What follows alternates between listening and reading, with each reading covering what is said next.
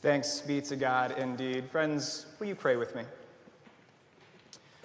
Holy and gracious God, as I speak, I pray that the words of my heart and the meditations of all of our hearts be holy and pleasing to you, and let us go forth from this space with the warmth of the saints that have been lit in this room and in our lives, carried through us into the lives of others, that their stories continue on, that our love, because of them, continues to shine. Lord, we pray these things in your holy name, and all God's people said, amen.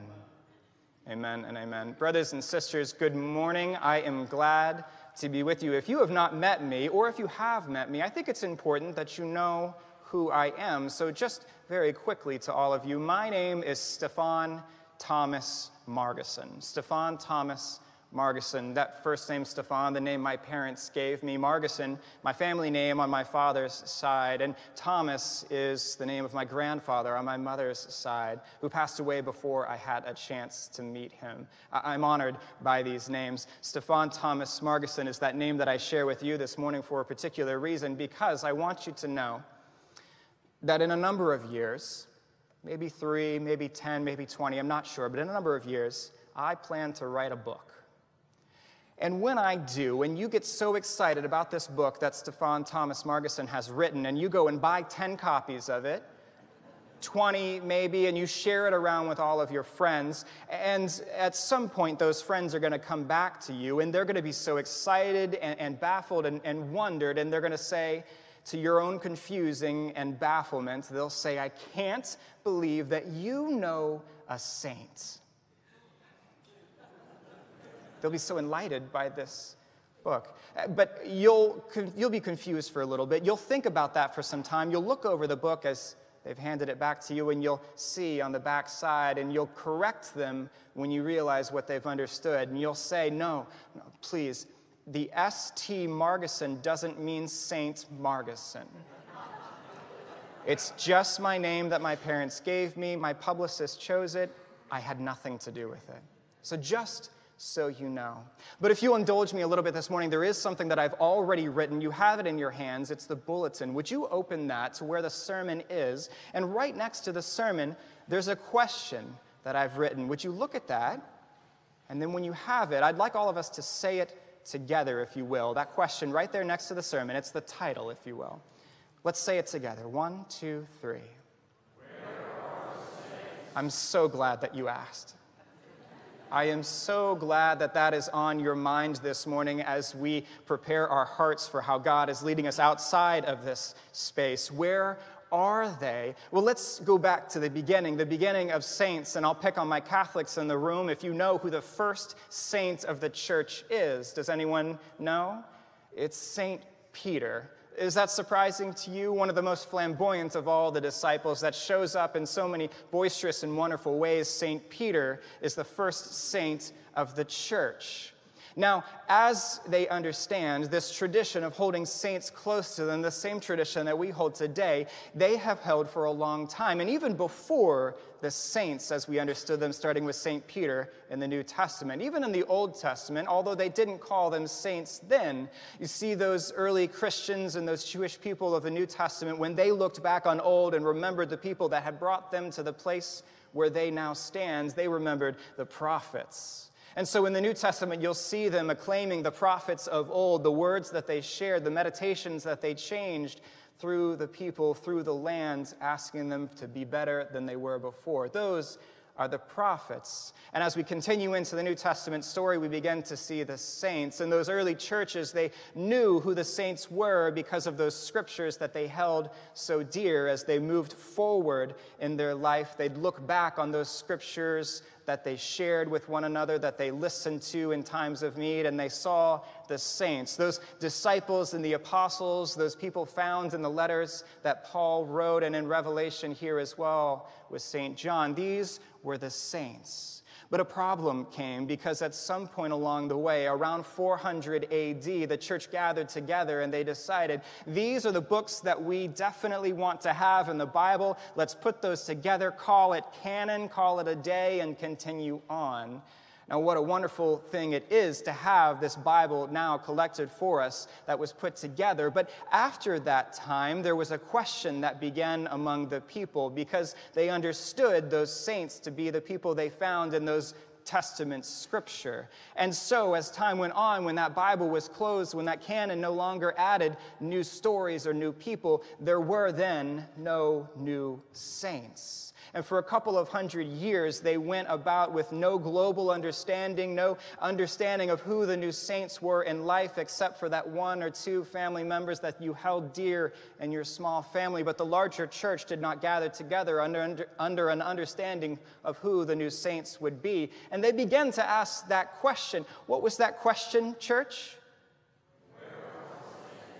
That question kept them wondering and asking, and they looked forward. And to the Pope at that time, around 993, Pope John the 15th decided we should make a change. And so in that moment, in that year, put forth, declared the first official saint of the Catholic Church, Saint Ulrich, who was a man that was profoundly effective not only in the church but in schools and changing the way they understood how they moved forward as disciples. A profound story if you'll go back and spend some time with it. And so there begins a tradition of recognizing the saints in the church as they went on, and pope after that would recognize not one, not two, not dozens, but often hundreds, if not thousands of saints during their time as pope. One, I read that even in one foul go, in one foul swoop, named 813 saints, all at once. It's a profound tradition to recognize the saints in the Roman Catholic Church, one that continues to this day. Last year, in 2022, on October 9th, is the most recent saint added to that number, Saint Zeddy. Some odd names, maybe unfamiliar to us, but the practice of recognizing and remembering saints is not so distant to us, is it? No, here we are on All Saints Sunday, celebrating just this, but it's a part of our culture that's been long-standing, not just on Sunday, one Sunday a year, but even in the scriptures that we read, as our tradition moves past a Latin reading of Scripture in Greek and Hebrew, and we begin to get our first translations in English in the late 1500s and early 1600s, things like the King James Version, those early texts, I hope that you know, if you've read those, you might have understood that saints came up pretty often. In fact, those same psalm texts that we read just a moment ago, each one declared saint in the verse. But did you hear it today? It was oddly missing, and I find that peculiar, and I spent a little time in wonder about that because these scriptures are talking about the saints, and at one point they did say saints, but now they don't. It's an odd thing, but at some point along the way, around 1970, when we get a few other new translations in English of the Bible, some of those words as saint begin to get transitioned over to faithful ones, to holy persons, to consecrated servants. They're changed to all sorts of different names, but not saints. A peculiar thing. Now, in our culture today, we know that the celebration of saints is an important thing, and yet it seems as though in some places we've forgotten how to celebrate that well. We've forgotten how to honor the saints as often as they need to be honored, and even in our Bible readings, those names saints has been changed. Now, I'm not saying that one translation is better or more right or more wrong than the other, but it is odd, isn't it? Don't you wonder about that question? What was that question, church? Where are they? Because the saints are important, are they not? Now, I, for one, I don't want to see my saints disappear. I don't want to see them celebrated one day a year and then moved on and not thought about throughout the rest of our year. I know that you don't. I, for one, I have saints included in that company. Caleb and Barb and Lorraine, to name a few. You yourselves have saints that you hold on to today, do you not? They're either sitting next to you in your chair or they're with you in your heart, or for many of you this morning, they're in a candle, reminded of their warmth and love that still remains with us. Yes? I don't want to see these saints go anywhere. What do we do? Because as we move about life, as we move about our days, what happens? And we even get to those places where we celebrate the saints for the glory that they move on to in the funeral services that we hold. And if it's on Saturday or Sunday or Friday, in that hour or two that we gather together to remember their memory, to pull back their stories into our lives, to share laughter and tears and all the sorts that comes along with it. And then on Monday, where do we go? We go back to work. We go back to shopping. We go back to conversations that are anything but conversations. So I hope and I pray that we might take time to pause and remember as often as we can, maybe as often as we worship, surely as often as we pray, those saints that remain with us. Can I tell you about mine? Grandma Barb. Grandma Barb was the first saint that was gifted to me when I was younger, around 3 or 4. I don't have many memories of her, but at the same time, I have as many profound memories of her as I do anyone else in my life. When people talk about St. Barb, they often talk about her being a nurse. They talk about the goodness that she shared with people who were sick and hurting in the midst of troubling times. But they laugh and they share stories that one of the favorite things that they remember is how Grandma Barb, St. Barb, would teach the new nurses that came in, even going so far as to crochet anatomical figures to be able to show the new nurses what they were working on. I remember stories in the community, of course, of the goodies that she shared, the apple pie and the chocolate crinkle cookies. But I remember more the laughter that people would share as they talk about St. Barb, as she gathered together the teenagers in the community and taught them how to change a diaper and to give a baby a bath so that they might go and help the young parents as they're struggling to figure out this new phase of life. I remember at holidays, the apple pies. But what I remember most is St. Barb as she sat at the kitchen counter preparing that apple pie.